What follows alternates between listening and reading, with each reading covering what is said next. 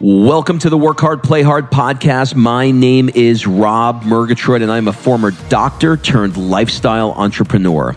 Each week, I interview some of the best minds on the planet on the science of achievement and the art of fulfillment. Come take this journey with me. Excuses are over. It's time to live. If your mindset really is in a bad place about money, I would do some meditations or hypnosis where you can start to change the way your subconscious thinks about money and do all of the exercises, whether they sound woo-woo or not, because the thing is, the best way to change your money mindset is to actually see it happening. And so it's that fine balance of learning, implementing, just as an entrepreneur and just as a human generally, have fun with whatever you're doing. When you're from a place where there's not a huge financial abundance, your mindset around money isn't always great. You think the things like money is really hard to earn and money doesn't grow on trees and all that kind of thing. Well, when you start making money grow on trees, you're like, wait, am I being told the wrong thing? Because this is really easy. Okay, before we jump into this interview, I want to invite you to be considered for my 2019 traveling mastermind. So go to workhardplayhardmastermind.com and fill out the application, and we'll jump on a call to see if you're a great fit. This year, we'll be in Boston doing lots of cool things like training with Tom Brady's trainer, Alex Guerrero. In the middle of the year, we'll be heading to Monaco doing things like vintage car rides through the French Riviera. And then we're going to wrap the year in Florence, Italy, doing things like truffle hunting and hot air ballooning over Florence. Look, life is all about fulfillment, and I really try and walk the walk. So if you are looking to be part of our tribe of 28 high-achieving entrepreneurs that are in the 6- and 7-figure range, fill out your application at workhardplayhardmastermind.com to be considered. So think of the mastermind as having two parts.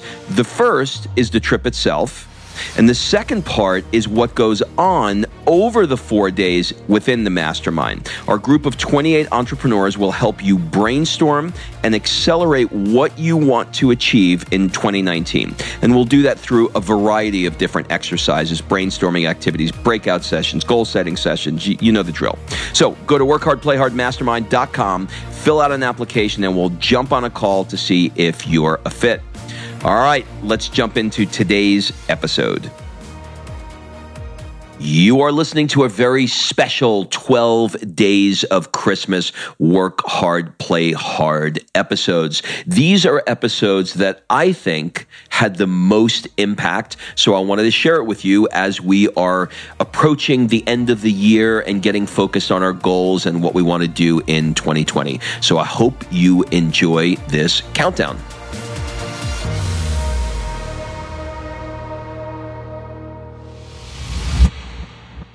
Natalie, welcome to the show. Thank you so much for having me.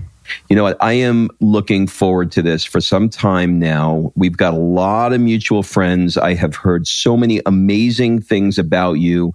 I cannot wait to dig into this. So thank you.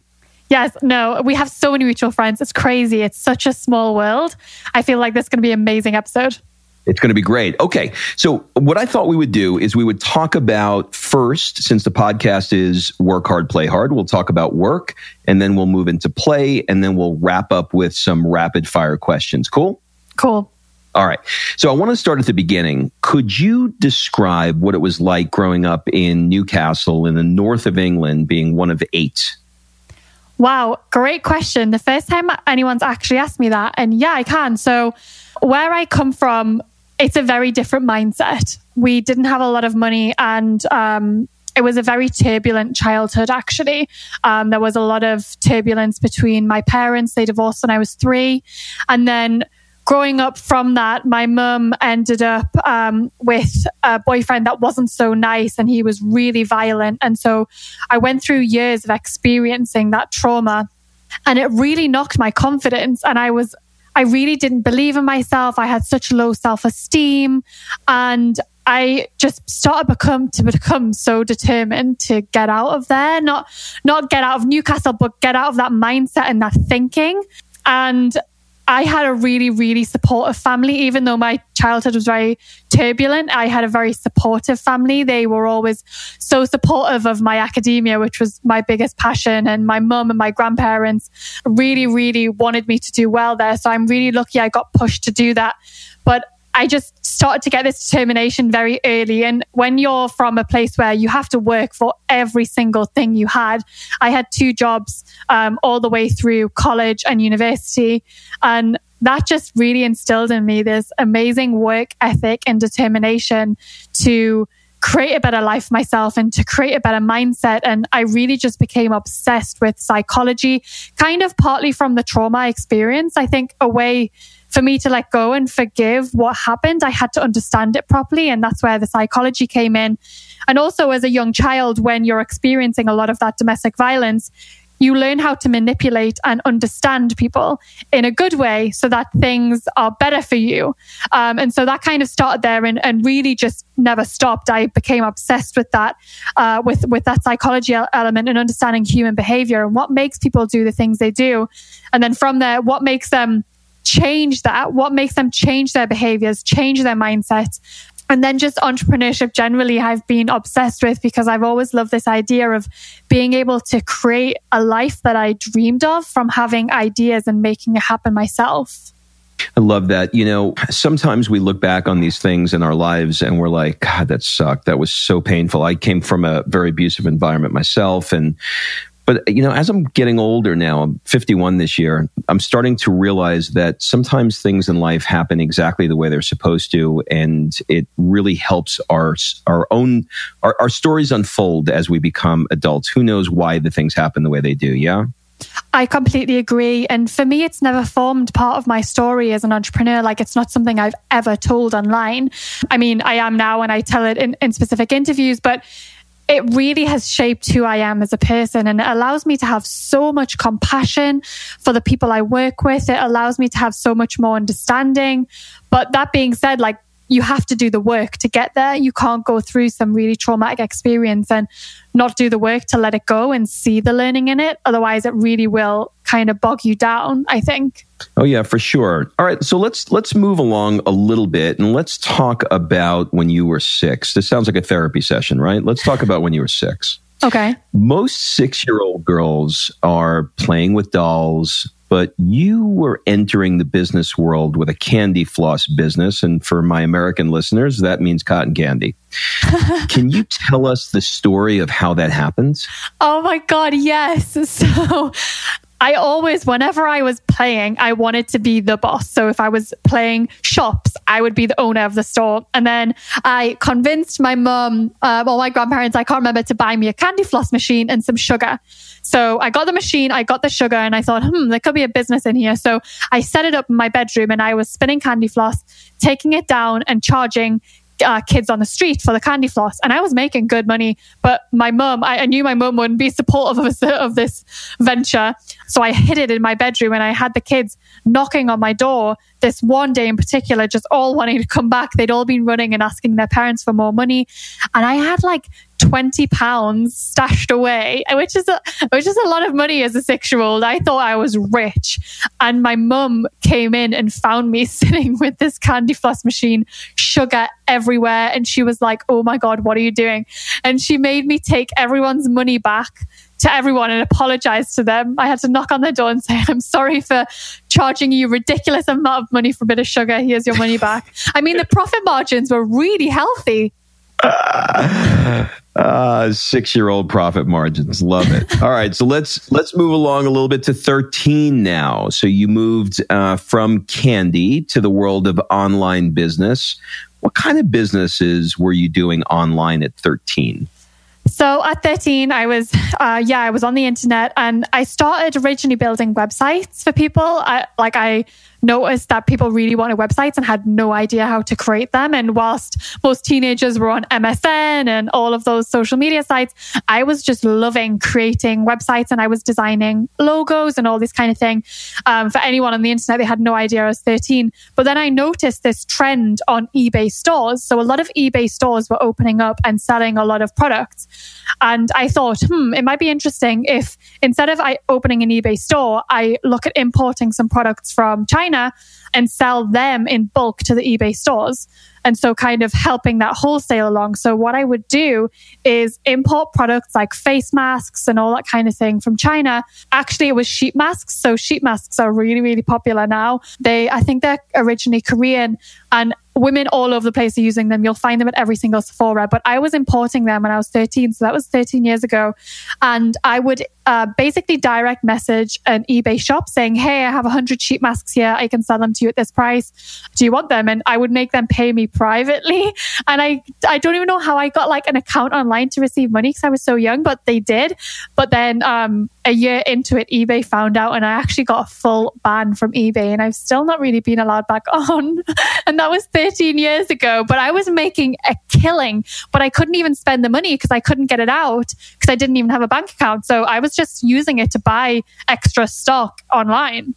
This is insane. Okay, so let's kind of just take a step back for a second. Do you think that the drive that you had for success at this level, and those two examples that we talked about at 6 and 13, was a way for you to see a path out of a home environment that you didn't love?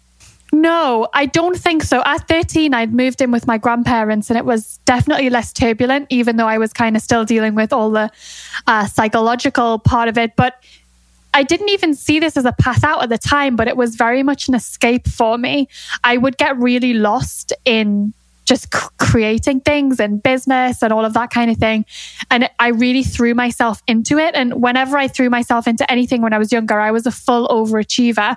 And I think a lot of that comes from you really want to please your parents, that they'll be happy with you and there'll be no fighting. And I would really push myself into just overachieving with everything. And that probably stuck with me. So when I was online and doing all of this stuff, I would get so swept into it and addicted. My grandparents would come in and kind of say, okay, you have to turn the router off now and go to bed. And I would sneak out, turn it back on, and I'd be up all hours just trying to create things. And it was just such an escape for me to kind of channel all of this creative energy that I had. Because at the time, I was going through a bit of a phase where I wasn't really enjoying school and I wasn't paying attention, which was really strange for me. And I was really resisting and being quite difficult to my teachers. Whereas this is the one area that I just was really able to channel my energy. And I think it was that. And then I did quickly realize that, oh, this comes with money and money can buy things and freedom. And I kept seeing LA on the TV and I thought, wow, if I just have enough money, I can go to LA. And it all kind of started with that. But at the beginning, it wasn't that kind of thinking. Got it. Mine was the exact opposite. I viewed entrepreneurship as a vehicle to get out of where I was, but I see how you used it sort of in a similar way, but slightly differently. So later on, as you got a little bit older, you realized that the economics that you were able to create would allow you to just do whatever you wanted to do. Exactly. And when you're from a place where there's not a huge financial abundance, your mindset around money isn't always great. You think the things like money is really hard to earn and money doesn't grow on trees and all that kind of thing. Well, when you start making money grow on trees, you're like, wait, am I being told the wrong thing? Because this is really easy. And then that's kind of how I started to change my mindset around money. I was thinking, okay, I don't have to be working tirelessly to make money, but I have to be solving problems and I have to be willing to go out there and put myself out there and risk getting rejected, because a lot of the stores would say, no, we don't want this. So that's kind of how it started. And then I really became obsessed with entrepreneurship. I have a letter from my head teacher. When I was 15, I asked for a meeting with the head teacher and I went up and I said, look, we aren't being taught entrepreneurship and I think it's really important and I would love a class on it. And she was like, I really admire this, but I'm not sure we can do that. And one of the business teachers, I still remember, Mr. Siri, he came to me and said, right, I've heard you want an entrepreneurship class. I will run one for you after school, but there has to be people coming to it. I was like, done. I will sell it to everyone. We will be there.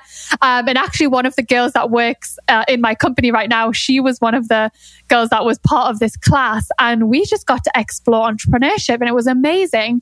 And this really carried on for me when I went to university. I set up an entrepreneurship society, which has become one of the best in the UK now across all universities. This led me to then do my own research on young entrepreneurship. I ended up advising government, advising my university to help bring in programs programs to encourage entrepreneurship.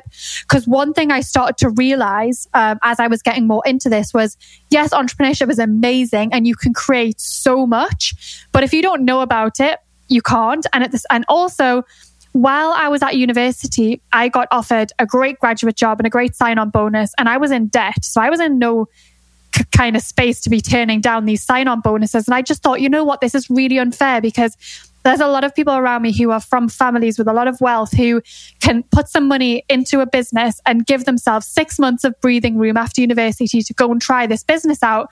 And I didn't have that. And it was really infuriating for me. And I just thought it wasn't fair. So I started to kind of work with my university to encourage them to find ways to make it happen for more people like me. And this led me on to being one of the first ambassadors of a £112 million fund for young entrepreneurs to be able to start their own company. So it really just kind of grew from that. And it was a very economic thing for me in the beginning. Well, that led you, if I'm not mistaken, all the way to 10 Downing Street. Is that right? It did, yeah. I got invited to speak with Lord Young, and he is really passionate about getting more young people interested in entrepreneurship. And he invited me down and I had tea with him. So English, but I had tea with him. And we spoke about that. And he was saying, what makes people like you get into entrepreneurship, and how can we as a country be doing more of that? How many cups of tea a day do you have? I'm on my second right now, and it's 10 a.m. I mean, I guess like 4 or 5. If it's a bad day, who knows? You really are English. But you know what's interesting about your accent? Your accent almost sounds like it leans Irish to me. Are my ears wrong? No, they're not. But I grew up, it's just 30 minutes from Scotland. So I'm what we call a Geordie. Yeah, I'm what we call a Geordie in the UK. It's a very strong northern accent. Okay.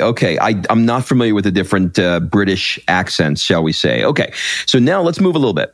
And around 20 years old, you decided, you know what? I'm going to take 3 years and I'm going to travel all around the world. I want to ask you a couple of questions on that because we share the travel bug in common. Did you work while you were traveling those 3 years? I did, yes. So while I started my travel and I was volunteering, I worked a lot to save up to be able to donate a chunk of money to a charity that helps hill tribes in northern Thailand. The reason that this happened was funny. I went through a breakup, and me and my boyfriend at the time, we were supposed to be going to Camp America together to earn money and work over the summer. And we broke up, and he was like, well, I'm still going to Camp America. And I was like, well, I'm not going to go to Camp America, but I need something else to do. And you know, when you're in that space of like, oh, I've got a broken heart, I need fixing, I need to go and find myself. And I thought, okay, where can I push myself out of my comfort zone? And I found this thing in university where you could pay to go and live with a hill tribe for a month in the jungle, completely rural northern Thailand. And you would basically help them learn English. You would help them build houses, all of these different things. And I thought, that's exactly what I'm going to do. And I went and did it. And that for me was the beginning of a big travel bug. And I absolutely loved it. It was the most awful and terrifying and amazing experience of my life. And I started traveling around Thailand after that. I came back to university and I worked like crazy to save up money to be able to go to LA after that. And I was just working as a waitress when I first got to LA, which is when I came up with my first idea for an online company. And I started to set that up. And then I went and lived in France for a little bit. Then I went back to LA, and at this time I was just making money from my online company. So I was able to actually fund my travels without having to work. And that just took me all over the world. And it was the most amazing thing that I've done. What was the place you stayed the longest?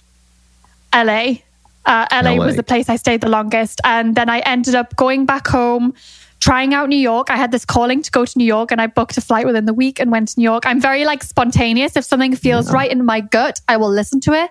And I went to New York, and that was such an incredible learning experience for me and really got me clear on what I'm passionate about and what I want to be doing. So I flew back to England and I thought, okay, I want to be in Silicon Valley. This is the place for me. So I flew out there, and that was a year and a half ago. I'm 26 now. That was a year and a half ago. And I met my husband. We got married within 6 months. He grew up 30 minutes away from me, and he's the most amazing guy. I met him here, and we've been living here for a year and a half, but we're planning to move back to LA next month. So it's kind of all gone full circle, and it's all been very gut-led decisions. Amazing. Where in LA are you going to move to? I'm going to be in Playa Vista.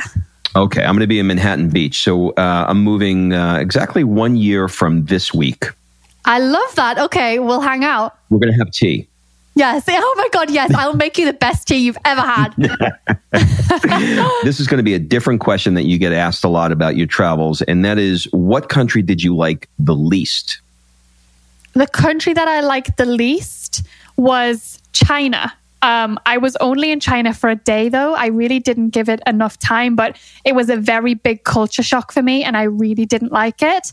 That being said, I am going back next month. On my way to Bali, I decided I'm going to spend 2 days in Shanghai with one of my good friends who's moved there, and I'm going to give it another try because I don't like having kind of bad taste in my mouth about any kind of country or anything like that. And I think it's such an amazing country and culture, and I need to give it more time to kind of get rid of that judgment that I had. Everywhere else I've liked for a reason. I mean, northern Thailand was tough, but Thailand is a beautiful country, and the food makes up for any of the experiences in the jungle. And it's such a beautiful culture. But yeah, I think it was China, and I really need to change my perceptions around that. Wow, amazing. You got to come with us. Every year we go to Greece, and we just got back. Lori Harder, right? I do. Oh my God, I love her. Yeah, we did a month with Chris and Lori, and do you know Lewis Howes, School of Greatness? Yes. Yeah, and Lewis, he came with us too, and we had a crew of about 15 of us, and we really lived it up there. So if you haven't done Mykonos, Greece, you got to do that if you're into travel. Yes, Greece is beautiful. Let's talk a little bit about your company that you started, which is called Oh My Glow. What is it, and why did you create it? So my company, Oh My Glow, I actually don't run it anymore, but I did start it 4 years ago while I was traveling. And the reason that I created it was because I kind of had this commitment to myself. Okay, when you get a light bulb idea that has some legs, you have to go and do it. Because at the time I was kind of in and out of things and just kind of working within entrepreneurship generally in the space, but I didn't have that actual business experience. And when I was in LA working as a waitress, I started to notice all of these supplements that were available that weren't available in the UK. Like Maca didn't even exist there. It wasn't a thing. So I came back to the UK and decided I was going to bring these superfood supplements to the UK. And I actually put together my own blend. It took me a year from kind of idea to having a product ready, just going between different labs and finding a factory and all that kind of thing. And I launched it, which really showed me the power of social media, because within that year of development, I was working on social media, trying to build up an Instagram following, and also earning some money on the side, building up other people's Instagram followings. And when I actually launched Oh My Glow, I was making sales from over 60 countries within just a few weeks. And I actually got contacted by Boots, which is the UK equivalent of Walgreens. And they see my product on Instagram and want to stock me in nearly every single store in the UK. So that was a huge leap for us. And it all kind of came from Instagram. And I stepped back from Oh My Glow about a year and a half ago. And that was a difficult decision for me, because you'll know when you're in business, you kind of see it as your baby. But for me, it was something that I was really passionate about at the time, and it served its purpose. It started to become something I didn't love doing anymore. I was really finding that I was enjoying experimenting more with Boss Babe. And I had this idea that Boss Babe could become something more than just an account with lots of quotes on. I really had this feeling it could be an amazing company, which is when I did that. But Oh My Glow taught me so much about business and creating products and cash flow and all that kind of thing. Well, how did Instagram impact that business? So we basically were just building up a following. While we had no product, we were building up an account. It was like a health and wellness account. And it meant that when we launched, we had at the time, maybe 30,000 followers, which is a lot a few years ago. And then when we launched, it meant that we had all of these people to sell the product to. And from there, we started building a mailing list. And it was just this kind of free advertising for us. And at the time, there was kind of no limits on, you could go through and like hundreds and hundreds of pictures without getting blocked. blocked or any of that kind of thing. There was kind of no limit on what you could do with Instagram. So we really used that to our advantage. And then it really allowed us to showcase the product in such an amazing way, just taking pictures on our iPhone, uploading it to Instagram and instantly connecting with people. And that just was so new. And taking advantage of that early had been amazing. If you can build up a really loyal community before you launch and they're already warm to your product, then it's going to be amazing. What would you advise people at this stage of the game who are on Instagram that you would recommend that they do because you've really figured out how to leverage that platform? Whenever I recommend anyone kind of starting out or with a smaller account on Instagram right now, I say they have to do things differently. It's not just enough to upload some cool quotes or nice pictures, because there are tons of those accounts. Years ago, there wasn't. It was quite new, but there are 400 million users on stories alone now. It's crazy. 2 billion users or something like that. It's crazy. And you need to stand out in that noise. So you need to be using the content in a way that feels very new and interesting. And I just sent out an email on my list this morning to really encourage people to talk more about the things they're actually deeply passionate about than things they just think are going to get them likes and engagement, because that energy comes across. And make sure you're doing stories, you're using all the new features like Instagram TV, because you'll get rewarded for doing it. Make sure you're actually researching viral posts and seeing and understanding why they're going viral in your space. What is it about this image that is getting people interested? Because it's not just enough to create nice pictures. People are bored of nice pictures. There needs to be some substance and authenticity and depth to your posts. And then you can use the hashtags. You can do all of the growth hacky type things. But if your actual fundamental content isn't great and isn't unique, you're going to really struggle to grow. Yeah, I think you're right. I'm just actually listening to you. I had a little full circle moment here. One of your Insta stories inspired me from Greece to do an Insta story about your story. I love that. But I tagged you in it. I'm not sure if you saw it. But you've got some really, really, really great stuff there. Okay, so I want to go back a little bit to Oh My Glow. So you started selling, I guess it was about 5 years ago. And within 4 weeks, you were shipping to 36 countries and nationwide to a couple of hundred stores. Was there a particular inflection point that you can point to that was responsible for that hockey stick growth? Yeah, I think it was the move into retail for us. That kind of huge order coming in was a big catalyst for growth. And I think it also really gave us some credibility in the industry. People were seeing it on shelves and we were announcing the partnership with that big brand. And I think with any kind of product-based business, if you're really trying to gain credibility, to get into a really good store with a good reputation is going to help you with that growth.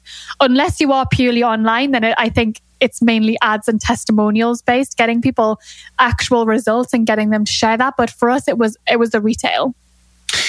One of the things that I've noticed with you is that you're willing to get your hands dirty. You'll visit the factories, you'll test things in your kitchen. Where do you think entrepreneurs fall short in making their dreams a reality? Probably very similar to what you've just said, actually. I think that just sparked for me the fact that entrepreneurs really need to be willing to do all the jobs, even the things that they don't like. They can't just outsource it from the beginning. I think that causes a lot of issues, because when you outsource something that is really core to your product and you don't understand it and you're not listening to your market, you're not learning, that's going to have such detrimental effects. And even now with Boss Babe, we are constantly listening and do so much of the product work ourselves. We don't even outsource it to our intimate team until me and my co-founder are completely happy with how everything is and we understand it. And then we'll outsource and we keep the closest eye on it until we've established product market fit. And then we'll start to outsource. And then I think another big key here to success as an entrepreneur is then being willing to relinquish that control and outsource. A lot of us are like, no, it's better if I do it myself. I'm going to keep doing all of this. But if your zone of genius is not packing orders every day and it's more coming up with creative ideas or a vision for a company, which it kind of should be as an entrepreneur, and you're not willing to delegate, then you're really going to struggle to actually work on the business and you're just going to be another employee of your business. And eventually that will probably lead you to failure. Oh, yeah, you'll get crushed. You have to stay in your zone, that's for sure. Okay, so you hit a point you mentioned earlier with Oh My Glow where it was running well. You had an operational machine, but the passion just wasn't there. And then Boss Babe entered your life. Could you tell me the story? First of all, what is Boss Babe? And second of all, how did it enter your life? So yeah, Boss Babe is a company that really aims to empower and support ambitious women and female entrepreneurs. So we don't think all ambitious women are female entrepreneurs, but we kind of try and serve them both. So the reason that I came across Boss Babe in the beginning, it was an Instagram account started by a good friend of mine. And there was some traction being gained on there. And I came on board and we started to monetize. We started to do like ads. And at the time, there was some kind of membership model already running within the business, but it wasn't a big profitable company. It was just bringing in money and growing. So when I started kind of taking over and growing, I really started to grow the social audience without even thinking about what that looks like profit-wise. For me, I just become so passionate about the company. I was already starting something, my own, called The Confidential on the side, which was pretty much exactly the same as Boss Babe, but without I hadn't even started it. I just had the idea and I started to put all of my ideas from The Confidential into Boss Babe. And I just became so passionate about it. And at the time, my friend who started that was becoming less and less passionate about it. And we decided, you know what, I'm just going to take this on. And I ended up finding a co-founder who was so passionate about it, my amazing friend Danielle. And we both decided just to take this on completely and make this into a company, not just a community that is empowering women, but an actual company, and start to really scale the impact we were having and start to make money from it. So you have so many entrepreneurial pursuits that are happening. And I'm sure now with Boss Babe, that's exploding. I'm sure you have a million ideas of what you want to do and where you want to go, as most entrepreneurs do. Can you explain your process of breaking down your goals into maybe quarters and how you stay focused on what's in front of you? And really what I'm after is, how do you not get distracted by the next shiny thing as an entrepreneur? Oh, it's so hard to avoid shiny object syndrome. So the first thing that we did was create a Slack channel called Ideas. And whenever we have an idea, we just put the idea in there, and getting it out of your head and into somewhere where you feel like, okay, it's not going to go anywhere. It's there. That was a really, really big thing for us. So we started doing that. And then basically at the beginning of the year and then every half, we will revisit our entire strategy. And that starts with looking at our core mission and values. And we say, okay, is it still the same? Are we still working towards this mission? And if the answer is yes, what do we want to do? Where's all these ideas that we've had? What are they going to do? And we'd list out all of the ideas, and then we'd start to break them down and really find things that we actually think has legs, because you have so many ideas as an entrepreneur. We start to break that down and we set ourselves those goals for H2. So right now we're kind of in that H2 mode and we've got all of these huge goals. Then we break it down again into quarters and we say, okay, I know I can achieve these goals in this quarter. That's what I'm going to focus on. And we let a little bit of flexibility come up there, because as you are working, you start to get more and more ideas. And if something really fits with the mission and we think it's possible to be achieving this quarter, we will work on it and we'll add that to the goals. If not, we then put it in Q4 or we'll save it for like next year, which is something we've been really quite good about. That art of being patient, I think, is important, and realizing it's not a huge race. Yes, some things have more urgency than others, but if you have a really, really good idea, you can save it for a couple of months and it'll be totally fine. So being okay with that, I think, is important. But I'm really, really focused on my goals, and I love to have my goals up on my wall in my office, so I'm seeing them every single day, and that I'm not just drifting off. And when I'm having an idea, I'm like, how is that contributing to the goals that we have as a company? Is this just a good idea, or is this an idea that's actually going to push us forward and push us closer to those goals? And that's kind of how I assess it. But seeing those goals every single day, so you are completely focused and you're not getting caught up just answering everyone's emails and on social, and you're actually working towards making shit happen, I think is really important. And then every single week, when I plan my entire week in Evernote on a Sunday. So every single day, Monday to Friday, I know exactly what I've got on and I know what I'm working towards. And at the top of that Evernote, I'll have the monthly goals. So I know that every week I have to be making progress towards those goals. And there's normally like 8 of them. So I need to be doing like 2 of these goals a week, which means not working on the inbox. It means not like getting caught in the details and really focusing. But goal setting and those exercises have been really, really core to our success. In Evernote, is it the weekly goal that you have there, or is it the quarterly goal? Quarterly. And then I normally just kind of separate the quarterly goals into what can I achieve this month? Like, what can I focus on this month? So as an example, recording podcast episodes and launching the podcast was a quarterly goal for us. But I realized that's completely possible to get done this month. So that's a quarterly goal I'd bring over and put into the month. So say I had 10 quarterly goals, I might put 5 in this month and 5 next month, which is kind of a stretch. And I call them like stretch goals. And if I get all of these things done in the next few months, it gives me another month to really, really focus on getting ahead in Q4 and pushing my goals even bigger and working on that. So I always try, and even when I've got those goals set in quarters, I still try and push bigger than them. I love that. Well, let me help you with the podcasting stuff too, because I've got it down to a science and I've got it all outsourced. So I can literally teach you how to push a button and you'll record it and it will magically appear in iTunes with show notes and edited and music, and it'll be amazing. I'm going to take you up on that. Just like when we were getting on this call, I was like, oh my God, this technology is crazy. I will totally help you with that. That is amazing. Thank you. Yep. You're welcome. I want to talk about Rio, not the city, but I think it's an app. Is that right? An app. Yes, that's right. Tell me about it. What is it? So Rio is a video discovery platform. So a chance to discover videos rather than having to go out there and search for them and look for them. So I was involved in Rio when I came back to the UK and I said, I want to go and live in Silicon Valley.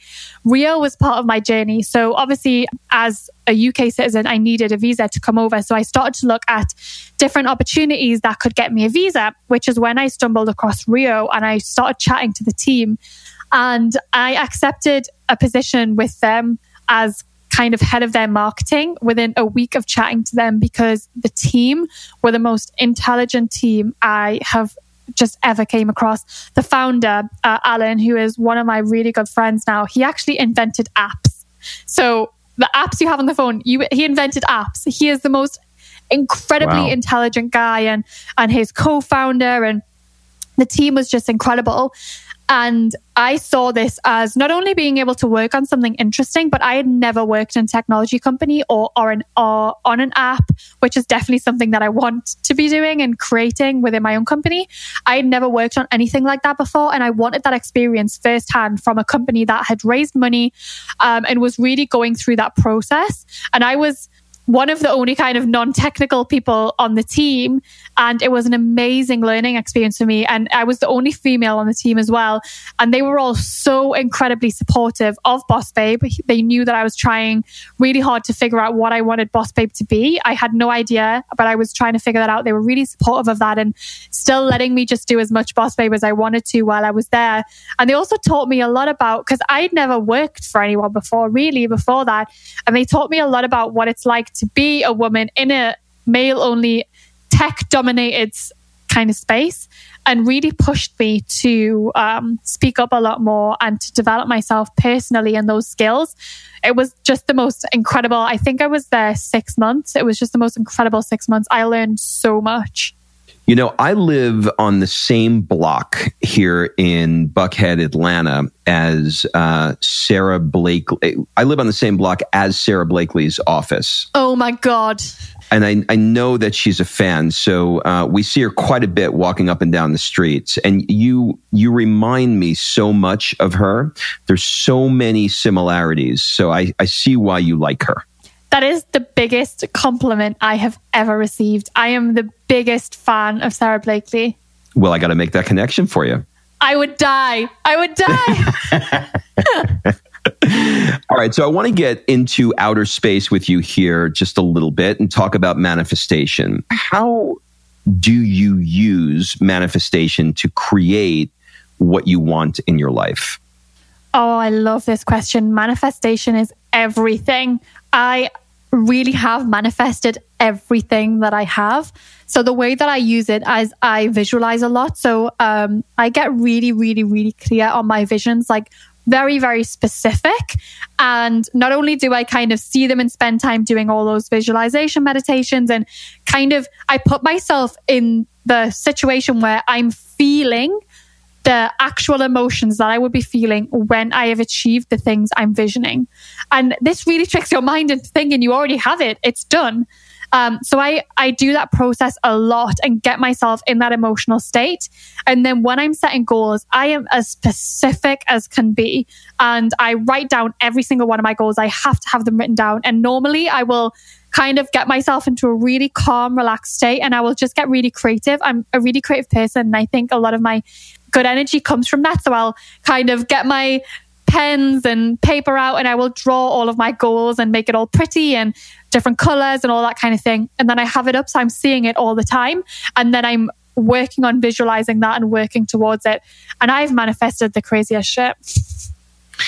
Yeah, it's amazing at how that works. I don't know what it is. I don't know if it's the reticular activating part of your brain that just makes you see it in the same way that, you buy a car and you see it everywhere, and it's just creating that awareness.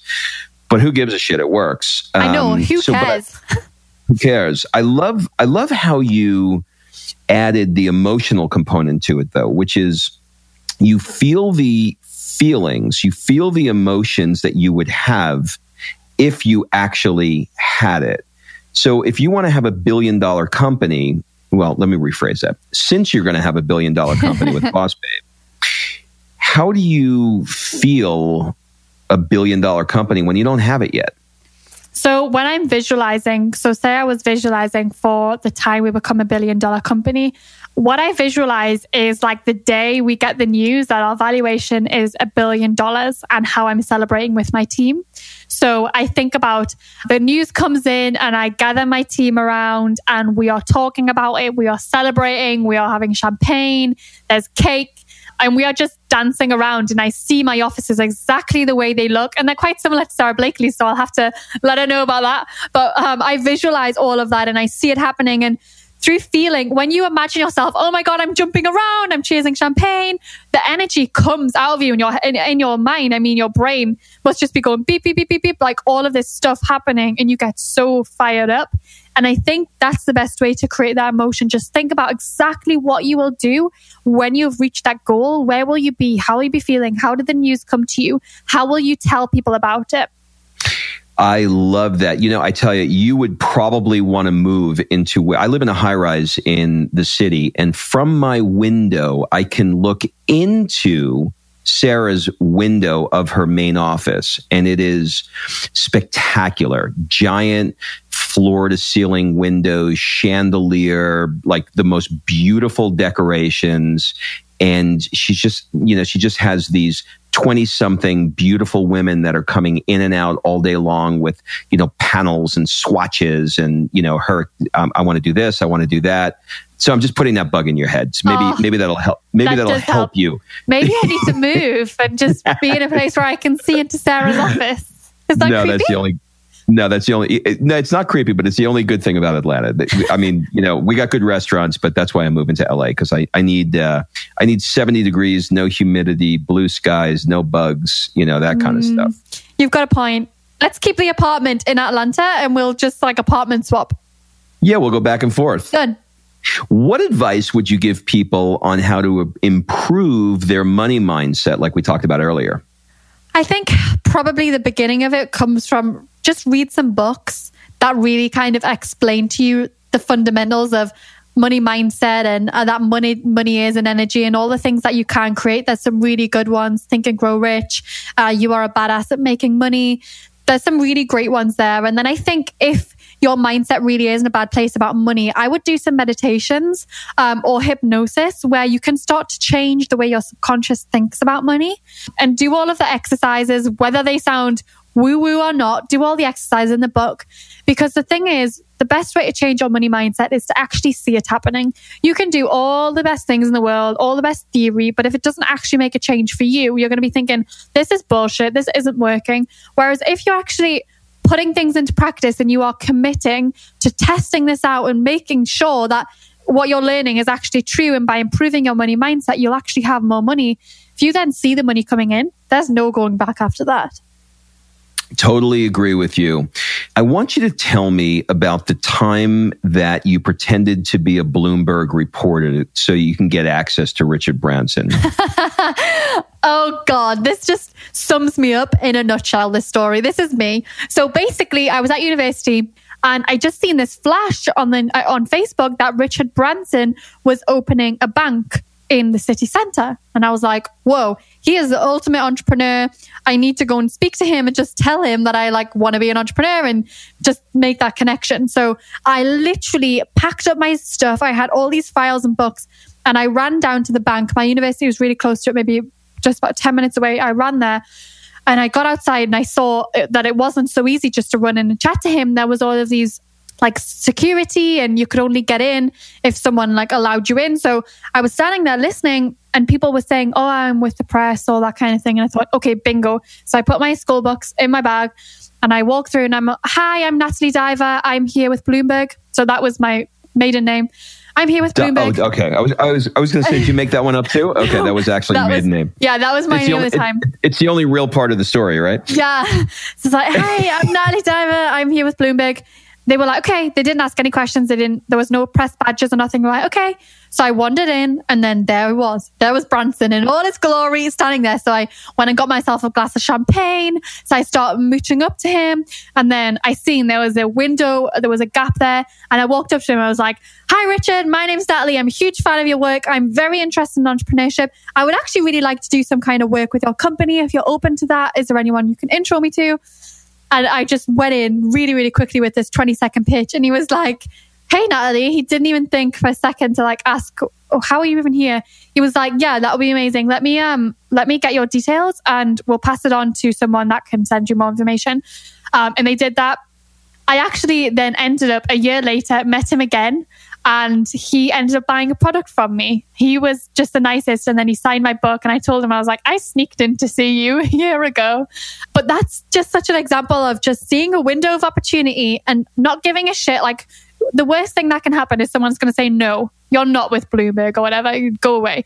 But that just didn't happen. And he's such a cool guy. He probably thought the story was great. Yeah, he's so nice. And I think he was just, he was being talked to by so many different people. He was like, oh, this is really interesting. Just some young girl is trying to pitch me on something. So he was really great about it. And I only took up 20 seconds of his time. I was in and out. But the funny thing was, as I was coming out, there was actually an interview and they were like, okay, we're really wanting to know what effect that Richard Branson buying this bank and turning it into Virgin Money is going to have on the economy. And I was like, oh, shit. So I'm standing there. I don't really know, but I think we're friends now. Yeah. I mean, I was just like, okay, so let's go. And I just started giving them stuff. I was on camera. I don't know if that ever made it to TV. Maybe it did. But I just started talking about how it'll benefit the Newcastle economy. And off I went back to university. Well, there's a connection. I don't know if you remember this television show, but do you remember the television show where Sarah was on the show on Richard Branson's TV show? No. Oh, you got to look this up. I'll tell you quick. So years ago when Trump was doing The Apprentice, Richard Branson in the first or second year decided that he wanted to go up against him and throw his hat in the ring and do his own Apprentice show. And Sarah was just starting Spanx. And it was it was almost an identical model where every week somebody got fired and, the one who wins gets an apprenticeship with him and gets $1 million. And the last episode, Sarah was one of the last two that were standing. And he went to something like Niagara Falls. I'm not sure if it was exactly Niagara Falls, but it was something like it. And he had a barrel. And he said, okay, I'm going to put you in the barrel and we're going to go down to the bottom. And, it's your choice. You either say yes or no that you want to do this. And whoever makes it to the bottom in the quickest amount of time wins. And Sarah says, I'm not going to do it. And the other guy said, I'm going to do it. And he said, Sarah, why are you not going to do it? She said, because I think I'll die. And so he said, well, we don't even need to do this. You won because you would have died. And I only want to work with somebody who's willing to take risks, but take calculated risks, not be stupid. And that's how she won the show. Isn't that crazy? That's incredible. I had no idea. Yeah. And it's you can so YouTube true, right? Yeah, I will YouTube that. It's so true. You can't be taking stupid risks. Yeah, for sure.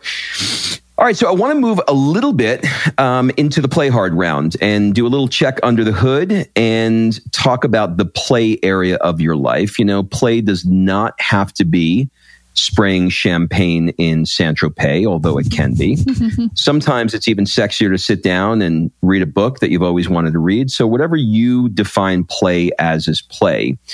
You've said that people can get stuck learning and not taking action.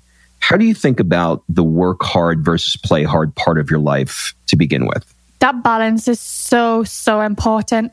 If you aren't kind of engaging in play and you aren't laughing and letting go of all of this stuff that's up in your head and just enjoying life, why would you have the motivation to go and work so hard if you can't enjoy anything? I think when you really let go and allow yourself to play and be creative and happy, you start to get more ideas and you start to kind of become an even better entrepreneur for it. But so often as entrepreneurs, we're like, oh, I haven't got time for that. I haven't got time to go and play. I need to do this. I need to do this.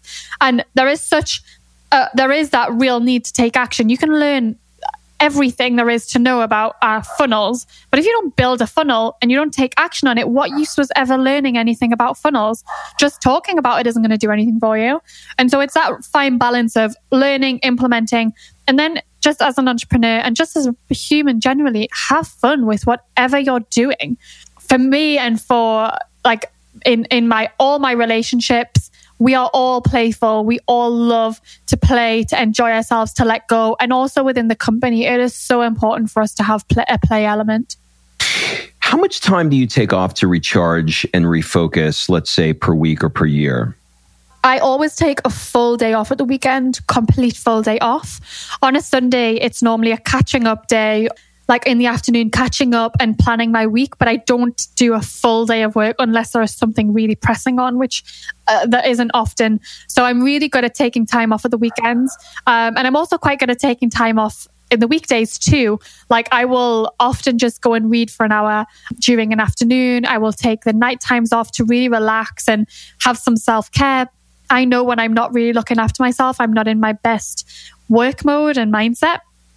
And then also, I'm a very playful person. And at home, me and my husband play all the time. Like little things like we'll put music on really, really high and we'll just dance around the kitchen. And if anyone watches my Instagram stories, we do really silly things like we have competitions with who can do the best dancing with almond milk on their head. And all of this really silly stuff, which you should try if you haven't, because it's actually quite hard. And we've upgraded that to like flour, which is definitely harder. But we just do all of these ridiculously playful stuff. And your energy levels and your vibration and everything is off the charts when you're doing stuff like that. And if your life isn't filled with all of these moments of just pure joy, I just think you're really missing out. So I try and have a really, really big balance. And it's something I encourage all my friends to do as well. If I notice they're not taking enough time for themselves, I really, really push them to do that. And whatever it is, whether it's curling up with a book and having a nice bath, or whether it's going out with your friends for a hike, putting music on and just being crazy, whatever it is, play is so important. And you are never going to fall behind because you're taking some time off to play and relax and recharge. And I also take vacations. I just took one, my honeymoon, very, very delayed honeymoon, but I took one, I think it was like 2 weeks ago. And I completely switched off. I wasn't doing any work, and I have a really supportive team who just handle everything that comes in. And it was amazing for me to be in that space. And I came back just feeling really refreshed. And I wasn't even buzzing with ideas actually, because I'd not even been thinking that much. I was just so recharged and ready to get back into it. If you could spend a month anywhere in the world living, where would it be? I think just where I am right now, honestly. And I know that's... What a beautiful answer. Yeah, I've done the traveling. I've lived everywhere I want to live. And I'm in such a grounded, happy place. I have the most amazing home. And I'm just really happy. I would stay here. I love that answer. When you come to the end of your life and you're lying on your deathbed, what would you regret the most not doing if you didn't do it? Not spending enough time with my family. I don't have children yet, but I want children. And I want to make sure that I'm always spending time with the people that I love. And, you know, that is friends as well. That is my family. It is the family I'm going to have. I would regret not spending enough time with them, and present time as well. Time doesn't count if you're sitting on your sofa in their presence, just browsing Instagram. Actual time with them. Ask them questions. How are they feeling? What are they excited about? Just engaging in those conversations and having that genuine time spent together. I never want to look back and think, I wish I spent more time with my family or friends. Love it. All right, let's move into the rapid fire round. Answer these as quickly or as slowly as you'd like. It's basically a first thing that comes to mind round. Ooh, a game. We're playing. What was it like inside Buckingham Palace? Gold. What's it like being bitten by a swan? Oh, it hurts. What would your friends say is your superpower? Getting shit done. I'm an executor. What is one thing you're afraid of right now? Snakes. What do people never ask you but you wish they did? What are you truly passionate about? What's the one thing you want to get better at? Understanding human performance and bio and neurohacking. What audiobook or regular book have you re-listened to the most? Letting Go by David Hawkins. What is the one thing you own and probably should throw out but never will? Oh, a hoodie I've had since I was 14. If you had to give a TED Talk on nothing that you're known for or nothing that you speak about, and it could be on anything that you like or have a passion for or anything else at all, what would it be? Optimizing human performance. Wow. Okay. Well, I just did a podcast at Bulletproof Labs in LA. And amazing. Yep, I will make that connection there for you. That would be incredible. I actually did it in the facility, and I could talk for hours about that. So we definitely have to connect over that. Let's. I bet you found out so much about yourself. Oh my God. I can't. I don't even want to start talking about it because it's going to be 2 more hours. I get that, yeah. Last question, and I'm going to switch things up a little bit. What one question do you want to ask me? What are you truly passionate about? That is such a great question. Really helping people balance the difference between work and play. We are working our brains out right now. And 2 out of 3 Americans are dying of heart disease and cancer. And they're leaving this world so dissatisfied and unfulfilled because all they focus on is work. And I want to help people realize that there's so much more to life than work. And if they just spent a little bit of time, even a little bit, putting more into the play part that we talked about earlier, everything would be better. I just got goosebumps. What an incredible mission. Can I ask you one more question? Yeah. If you could give everyone listening one tip for how to play more today, what would it be? To start and make it really, really simple and look at all of the areas of your life and make sure that every day that you are putting forth not just momentum and energy into business, but you're putting, I give myself a half a point for the different areas of my life. For example, a half a point for mindset, a half a point for meditation / spirituality, a half a point for relationships with my wife, my children, and my friends, a half a point for the amount of fun that I have in my life. And at the end of the day, I have so many points that I want to make sure I get. And if I don't get those points, it makes me, and I do this because I'm an entrepreneur and I like stats. And just having a measurement of play really, really helps me. And I think where people get lost with play is they're looking for this, okay, well, what do I do? Like, how do I have more play? Just make it really, really simple. You know, just spend a little bit more time in areas that are outside of business. Just start there. Just don't focus only on business and look at those other areas. And play, for me, is a big bucket. It could be like, this morning I woke up and I played Candyland with my 3-year-old at the dining room table. And so I got my half a point. Does that make sense? I love that. I've never heard it explained so simply. I love that. Just super simple, right? Yeah. And my husband is the biggest data nerd. And I'm going to tell him this. I guarantee I'm going to have to take a picture of his point system in a week's time. Send it to you. All right. Thanks for listening. If you love this episode and you know someone that needs some help in either stepping up their work hard game or their play hard game, it would mean the world to me if you shared this podcast with them to help me get this movement out there. So if you like what you heard, head on over to iTunes, take 30 seconds, and leave me a 5-star review, and I will be forever grateful. So until the next episode, excuses are over. It's time to live.